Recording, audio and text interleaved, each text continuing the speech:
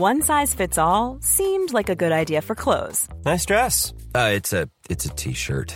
Until you tried it on. Same goes for your healthcare. That's why United Healthcare offers a variety of flexible, budget-friendly coverage for medical, vision, dental, and more. So whether you're between jobs, coming off a parent's plan, or even missed open enrollment, you can find the plan that fits you best. Find out more about United Healthcare coverage at uh1.com. That's uh1.com. There's never been a faster or easier way to start your weight loss journey than with PlushCare.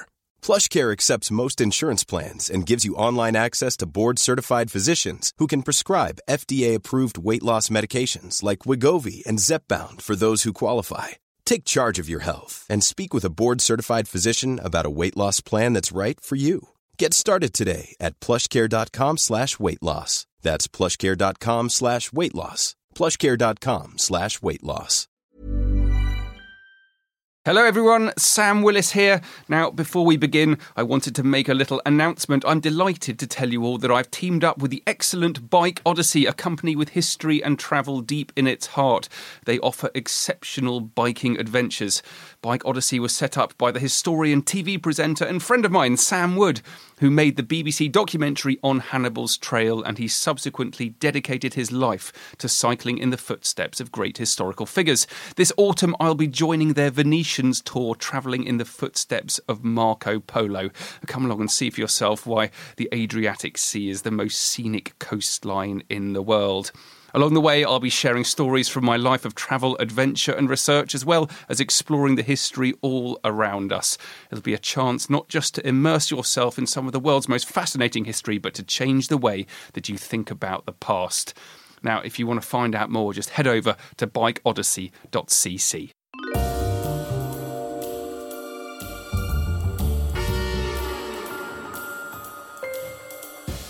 Ladies and gentlemen, welcome to Histories of the Unexpected, the show where we demonstrate that simply everything has its own history, like potatoes, laughter and legs. Or grey, hey and good day.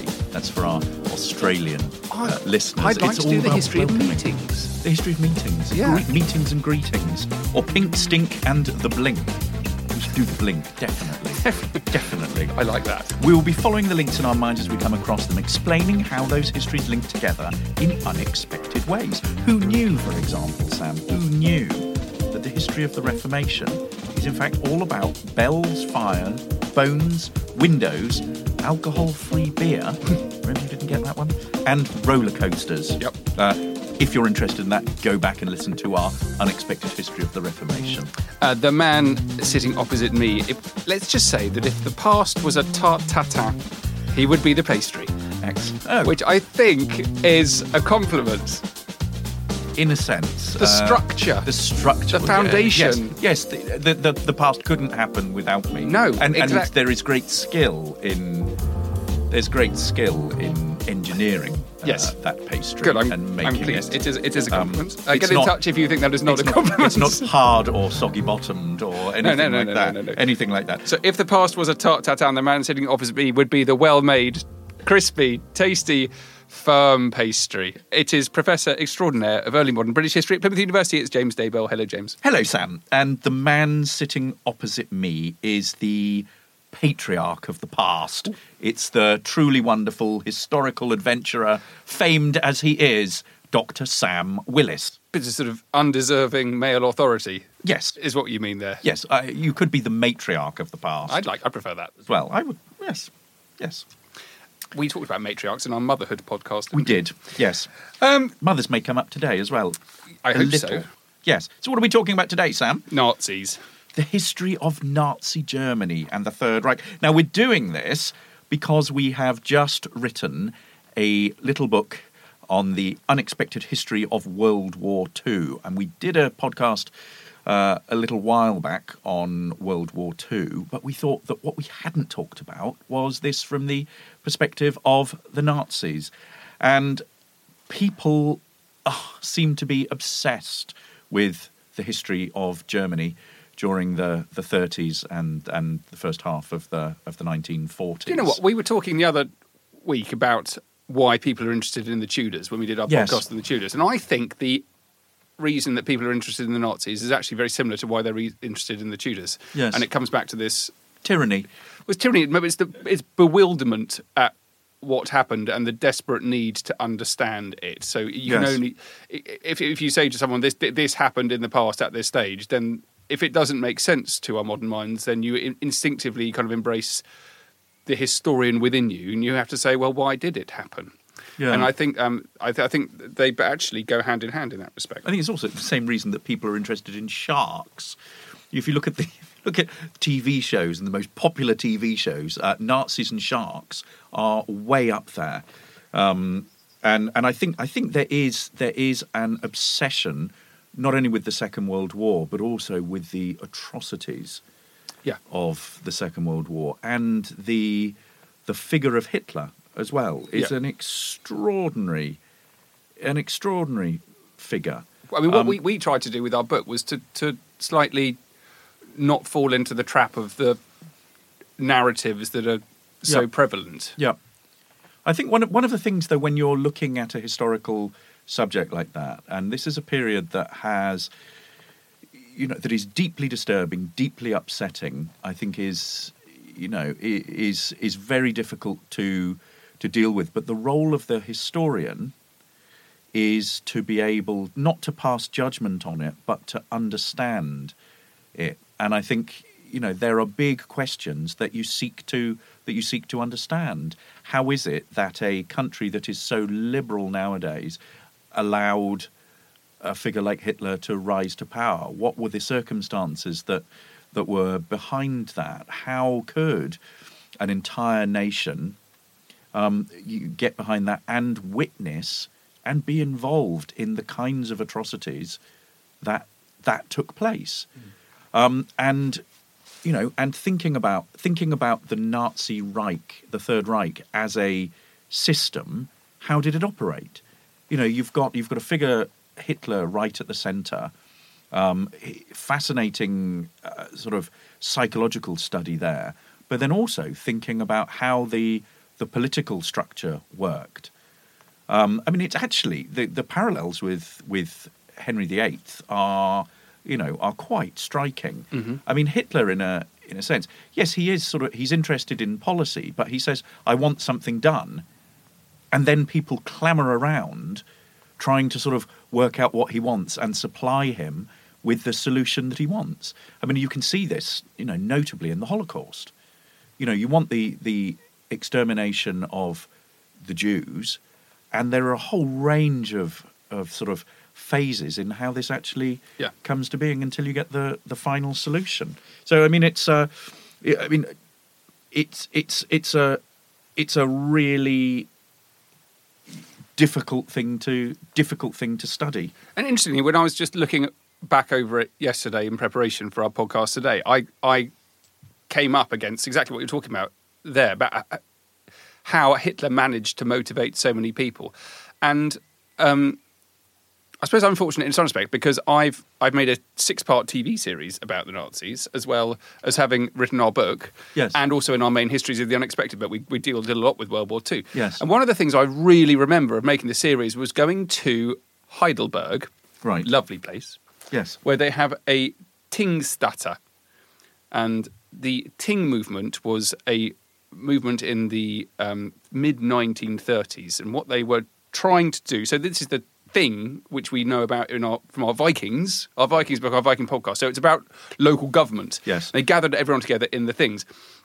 And the Nazis started building them again in the mid-30s. And there's this amazing one at Heidelberg, and it's like a outdoor, it's like a Roman amphitheatre. It's but clearly built in the 1930s. There's a stage, it's surrounded by layers and layers and layers and layers of seats. It's in a beautiful kind of foresty setting. So it's not right in the middle of town. So it's sort of pastoral forest. And it's all, that was all to do with the Nazi interest in layers of history in the past and wanting to recreate things that had gone before in their Germanic past, which I always think is fascinating itself. And you can't understand the Nazis without understanding not only what actually happened in the past, but what the Nazis thought or wanted people to believe happened in the past. So their understanding of history is different to our understanding of history. And anyway, it ended up with the thing stutters. And it made me think hugely about the power of the voice. Yes. And how hugely important that was to the rise of Nazism. And you actually can't explain it. If you thought the only way to get a more defined jawline with natural-looking results was through surgery, think again. Juvederm Volux XC is a non-surgical injectable gel filler that improves moderate to severe loss of jawline definition and can help you achieve natural-looking results with little downtime. Even better, this improved definition lasts up to 1 year with optimal treatment. No maintenance required. Improve jawline definition for a smooth, sculpted look with Juvederm Volux XC. For important safety information and to find a licensed specialist, visit Juvederm.com. That's JUVEDERM.com. Not for people with severe allergic reactions, allergies to lidocaine, or the proteins used in Juvederm. Common side effects include injection site redness, swelling, pain, tenderness, firmness, lumps, bumps, bruising, discoloration, or itching. There's a risk of unintentional injection into a blood vessel, which can cause vision abnormalities, blindness, stroke, temporary scabs, or scarring. Talk to a licensed specialist to find out if it's right for you. Ready to pop the question? The jewelers at BlueNile.com have got sparkle down to a science with beautiful lab-grown diamonds worthy of your most brilliant moments. Their lab-grown diamonds are independently graded and guaranteed identical to natural diamonds, and they're ready to ship to your door. Go to BlueNile.com and use promo code LISTEN to get $50 off your purchase of $500 or more. That's code LISTEN at BlueNile.com for $50 off. BlueNile.com, code LISTEN. Hey there, it's Michelle Norris. I'm host of a podcast called Your Mama's Kitchen. When I travel, I'm usually looking for a way to find a taste of home when I'm not at home. And one of the things I love to do when I am at home is entertain. And Airbnb allows me to do that. When I was in California recently, I rented a house that had a great kitchen. And when we were sitting around the table, we're all thinking, we're in someone else's house. Someone could be in all of our homes as well. If you have a home, but you're not always at home, you have an Airbnb. Your home might be worth more than you think. Find out how much at airbnb.com/host. Unless you think about that, Hitler very famously believed that oral speech and power was more important than the written word. Yes. What do you think about that as a historian? Well, I mean, there's been a lot of work done on Hitler's speeches. Yeah. I mean, one of the most powerful orators, would pack a stadium, and he would turn up on purpose late so that the audience would be in this sort of frenzy. There's a wonderful description in Stephen Fry's, one of his autobiographies, where he tells this anecdote from Alistair Cooke, the Letter from America guy, Radio 4.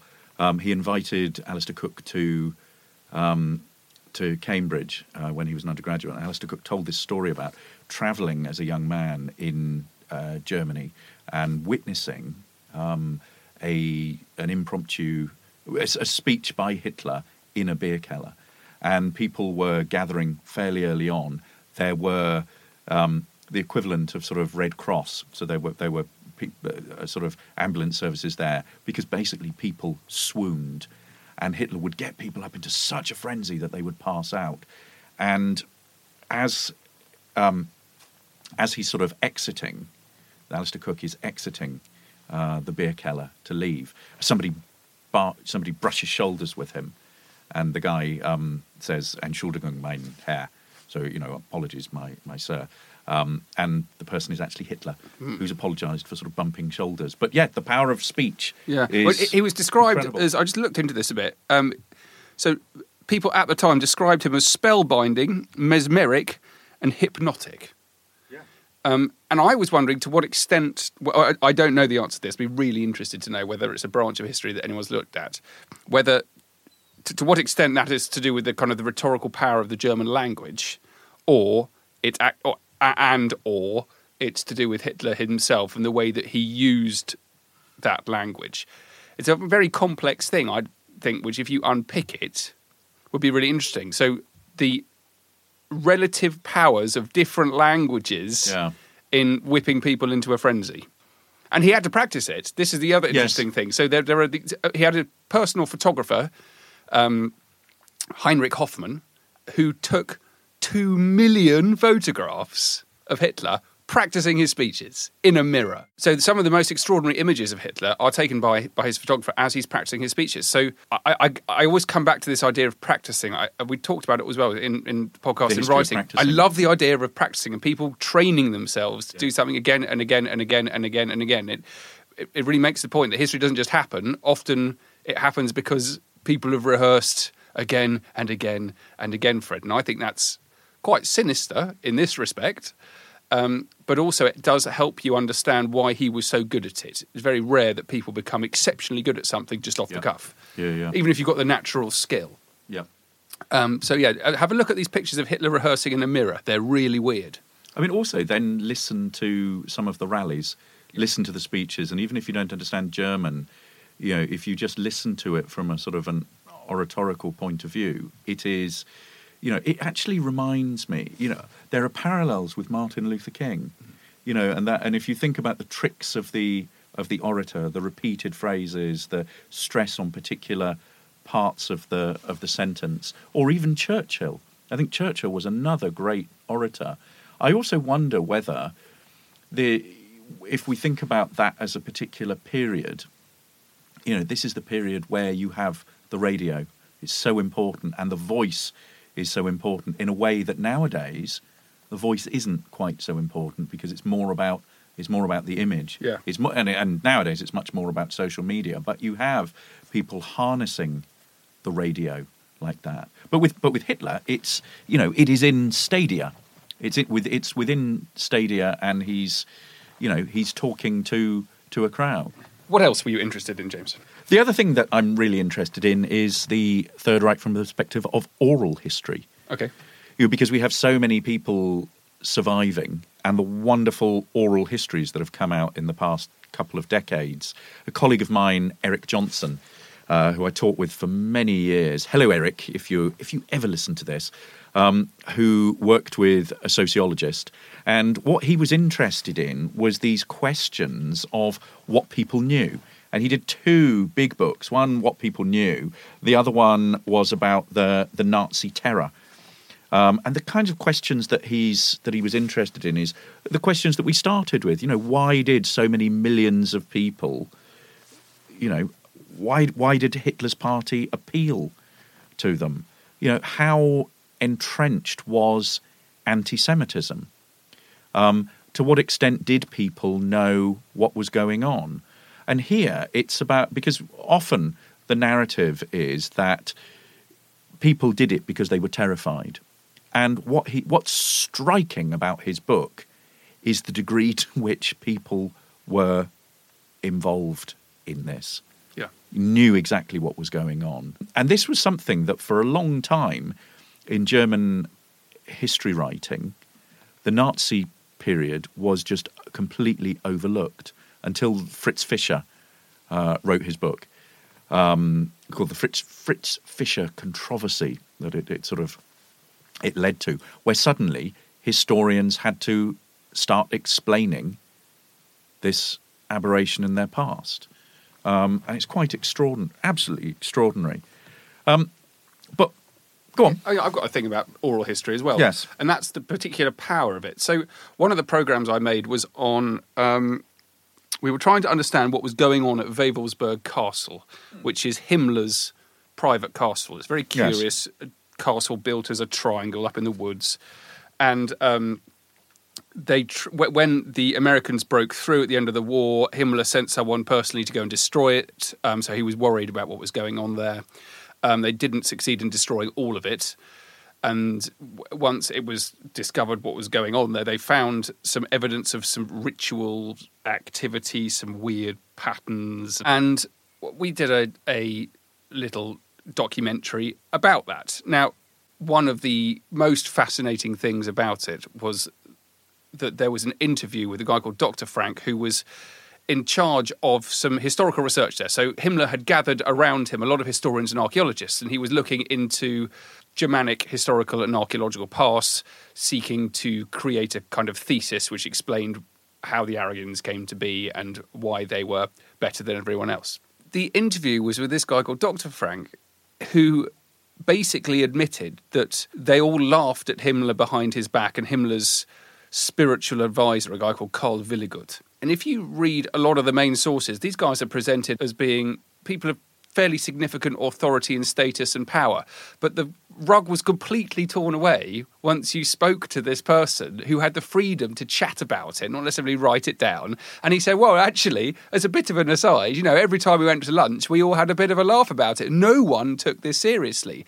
And he also admitted that when they were developing the future plans, so Himmler wanted to turn Wevelberg's castle into the centre of a sort of SS university, like an Oxbridge for the SS, where everyone would learn about the Germanic past. And this guy, Dr. Frank, admitted that they were taking as long as possible and to make the plan as big as possible so they wouldn't get sent to the front. They were all historians and archaeologists, essentially making busy work. They were doing things they could to just keep the time passing so they didn't have to go and die. And essentially they were creating busy work for themselves. They were making more work for themselves so they could stay in the relative peace and security of Wewelsburg Castle. And I love the intense power of that oral testimony to radically change the way that the entire thing was presented. And if you get inside it, you can suddenly... It's just a much more human story. There isn't a great mystery about what was going on there. It was a couple of guys with big ideas and no one else took them seriously. But because of their authority, they had to. I think the other area of oral history is about survivors of the Holocaust. And we've talked about this in the past, but there are... I mean, if you access these oral histories, you will find all sorts of details about, precisely what went on in the concentration camps and, the horrors. And I think there is a real importance in these stories of survivors being heard and being studied. We haven't really done the kind of standard history of Nazi Germany in our book. It comes in different ways. This is the book on the unexpected history of World War II. And I suppose we treat the Nazis they come up in various chapters that we've looked at, in particular on chapters on cows, on cars, on mothers, on suicide, courage. In the big book, we talk about courage. Yep. Mozart. Yep. Cancer. Yep. So all of these sort of areas are hair. They came up in the history. They came up in the history of hair. Yes, as well, and the same basis that you have historians have been. Well, I mean, because hair roughly grows at a certain amount, yes, a certain speed, 15 centimetres per year, it becomes an important resource for the scientist. Yes. Because hair itself has a history; it changes over time, but those changes are permanent and they remain visible. Yes. I thought that was interesting. I thought that was very good. And I think there is a thing about that. What strikes me about conversations that I had with colleagues who've written on the Nazis is the way in which people have responded to them. In particular, a colleague in the US that I was very friendly with said that the letters he got were either from people in prison saying how much they enjoyed his work on the Third Reich. He also had, quite tragically, his house was smeared in excrement because he was working on the Holocaust. Right. So it's Nazi Germany is a sort of very delicate topic to study. What struck me over the years, though, and I remember hearing. I studied Nazi Germany as an A-level student doing A-level history, and this was back in the 1980s. God, I'm ancient. So I studied it for a whole year for a big documents paper and essay paper. What struck me about 15 years later when I heard Richard Evans talk about Hitler and Nazi Germany at a Stenton lecture at Reading University was that so little had actually changed in terms of what we knew. The basic framework of Nazi Germany had seem to have very little changed. I mean, maybe it's as an outsider sort of coming into a period, but I just wonder what has happened over the last 10 years. What do we now know that we didn't beforehand? Certainly, all the research that I was doing for this book, very little in the landscape seemed to have changed. But we should start talking about some of the chapters. Do you want to start? Yes. Or do you have more to say about Nazi historiography? No. I was very inspired by a book by Robert Proctor called The Nazi War on Cancer. Yeah. And the links between National Socialism and the way they were running their country, and also the challenges of the medical challenges that cancer posed. It's all sort of linked with their desire to have a large, efficient and effective workforce. And at the same time, they have national health insurance as well. So if people fall sick, then that creates a burden on the state. Yeah. And so at the time, they diverted huge amounts of resources into solving the problem of cancer. More than 1,000 doctoral theses were produced in the 12 years of Nazi rule, and that's extraordinary. Specifically about cancer, yeah. Right. So, which is evidence of the funding and effort going into that kind of research. Yeah. So, Nazi researchers, they were the first to discover the link between smoking and lung cancer, between sunlight and skin cancer, between X-rays and cancer, between uranium and cancer, between food dyes and cancer. For example, they found out. Here we are.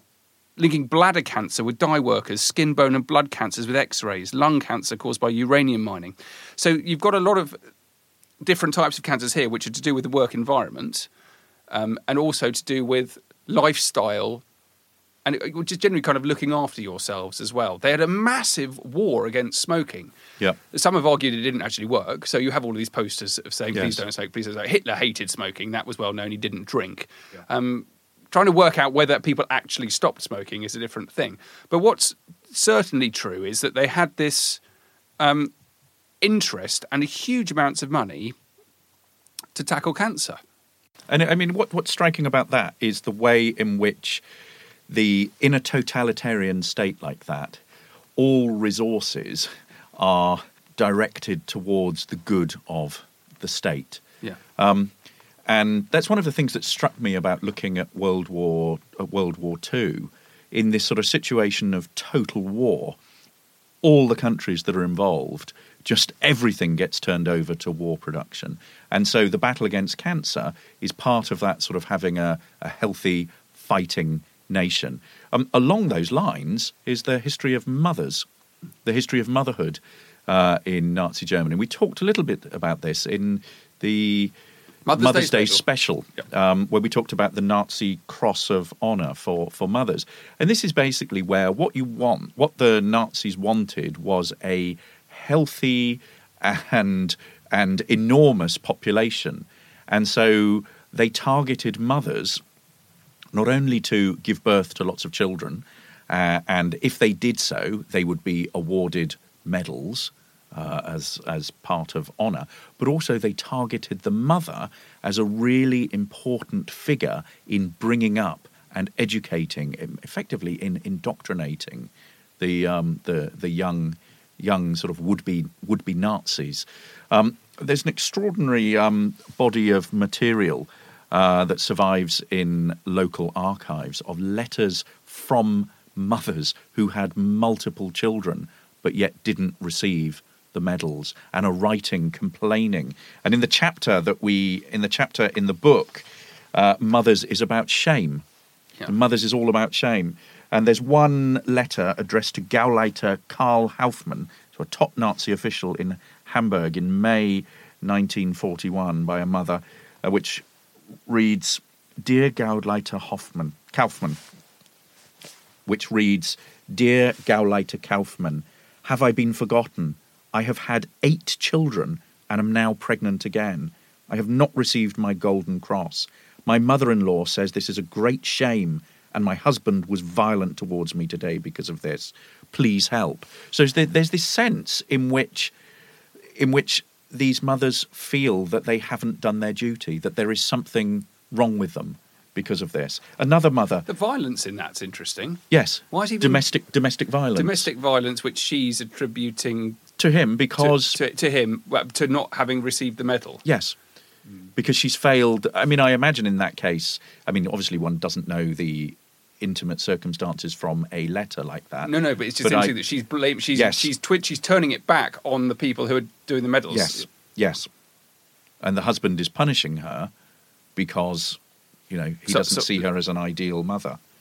There's another mother who had 11 children who wrote complaining of not receiving a cross, and she felt so strongly about this, saying, we're really not criminals. Hereditary disease, prison, jail, alcohol abuse, these things do not exist in our family. I feel unworthy because I have not got the cross. So it's what's impressive about the power of the Nazi state is the way in which the propaganda is indoctrinating women to the extent that they are internalizing these values. I mean, it really is a sort of a terrifyingly stifling form of patriarchy that makes these women think in that way, that sort of, in a sense, traps them, denies them a degree of agency. The more you read into it, and the way that the society worked, the more a lot of it makes sense. So the cancer thing, that makes sense as well, because you think about what was going on in the 1930s beforehand. There are all of these amazing German chemists and physiologists. 4 Nobel Prize winners were Nazis before the war. They discovered one of the first commercially available antibiotics and made significant advances in our understanding of neurotransmitters. And then you think about, well, actually, how do you deal with cancer? And the answer is you need mass record keeping, mass scraping, and mass diagnosis, which the Nazi state was uniquely, far more so than anyone else at the time, was uniquely teed up to being able to provide. And a certain extent, that actually applies to mothers as well, because they need to be keeping records, they need to be knowing exactly what's going on, and it fits into within the established history they've got going of handing out medals one way or another. Yes. And the history of record keeping as well. Yeah. I mean, the Nazi Germany is a historian's dream in terms of records that survive. So much material survives from this to study. The other thing that we looked at was suicide in a chapter. Not only Hitler's own suicide, and we know quite a lot of detail about precisely how that happened. He and his wife Eva Braun taking cyanide tablets. Their bodies were then discovered and taken outside into the garden and set on fire. They doused in petrol so that there was no sort of sense that their bodies were going to get, picked up and kept as relics or anything like that.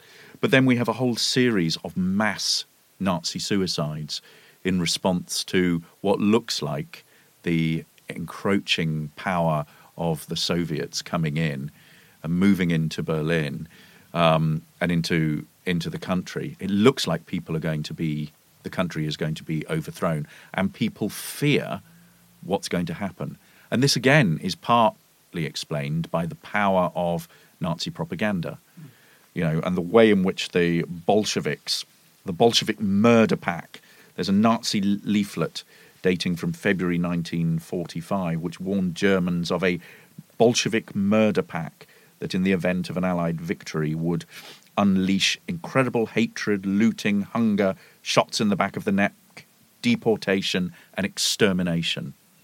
And you have a whole series of, mass suicides, people taking their own life because of this. And that is just a chapter in the broader and very interesting question of suicide during the war, all over the place. Which is all about loyalty and honour. Yeah. And it's also about depression and shock. I mean, it's about depression and shock. Yeah, absolutely. And shame as well. So, there's a lot of work being done on suicide rates in the UK. Yes. And trying to work out whether people who'd been to the front were more likely to commit suicide, what age group started committing suicide, whether women started committing suicide more than men, whether that was in a result to men dying or sons dying, whatever it might be. And then you've got this question of suicide and loyalty in Japan, and civilians. Suicide and honour. Suicide and honour, and civilians committing suicide as well. Yes. Yes. And that has just scratched the surface of the unexpected history of the Nazis. Yes. We should do another one in the future. Do another one, yeah. We should do one on Hitler himself. Yes. We'll do As a that. No, I figure. think nearer the time. We'll do that towards the end of the summer. Yes. I think that'd be good. Excellent. Thank you very much for listening, everyone. And do please get in touch if you've got different ways we can think about the Nazis. We'd love to hear what they are. You can follow me on Twitter. I'm at Dr. Sam Willis. And you can follow me at James Daybell. And you can follow Histories of the Unexpected at Unexpected Pod. If you want to find out more about what we're doing, please get on to historiesoftheunexpected.com. And now we've got one extra little message for you because we've set up a Patreon account. You can find us at patreon.com/Histories of the Unexpected. James and I are really trying very hard to do something new and really different here, and we can only do it with your help. So if you go onto patreon.com/Histories of the Unexpected, you can pledge just a couple of dollars a month and it would make all the difference. We're trying to get into schools, we're trying to get into community groups, we can improve our technology, we can pay for the cost of editing, we can basically get more and more material out and spread the word, and we can't do it without your help. So please check out patreon.com/Histories of the Unexpected. Anything you can give will be gratefully received. And it will help keep the mics switched on and well-oiled, won't it? Absolutely. If you want well-oiled mics, we should do that. send us a can of WD-40. Actually, that's probably no good for mics at all. Thank you all so much for your support and your interest, for downloading these podcasts. We love you all. We think you're great. Bye-bye. You are brilliant. Thank you. Bye.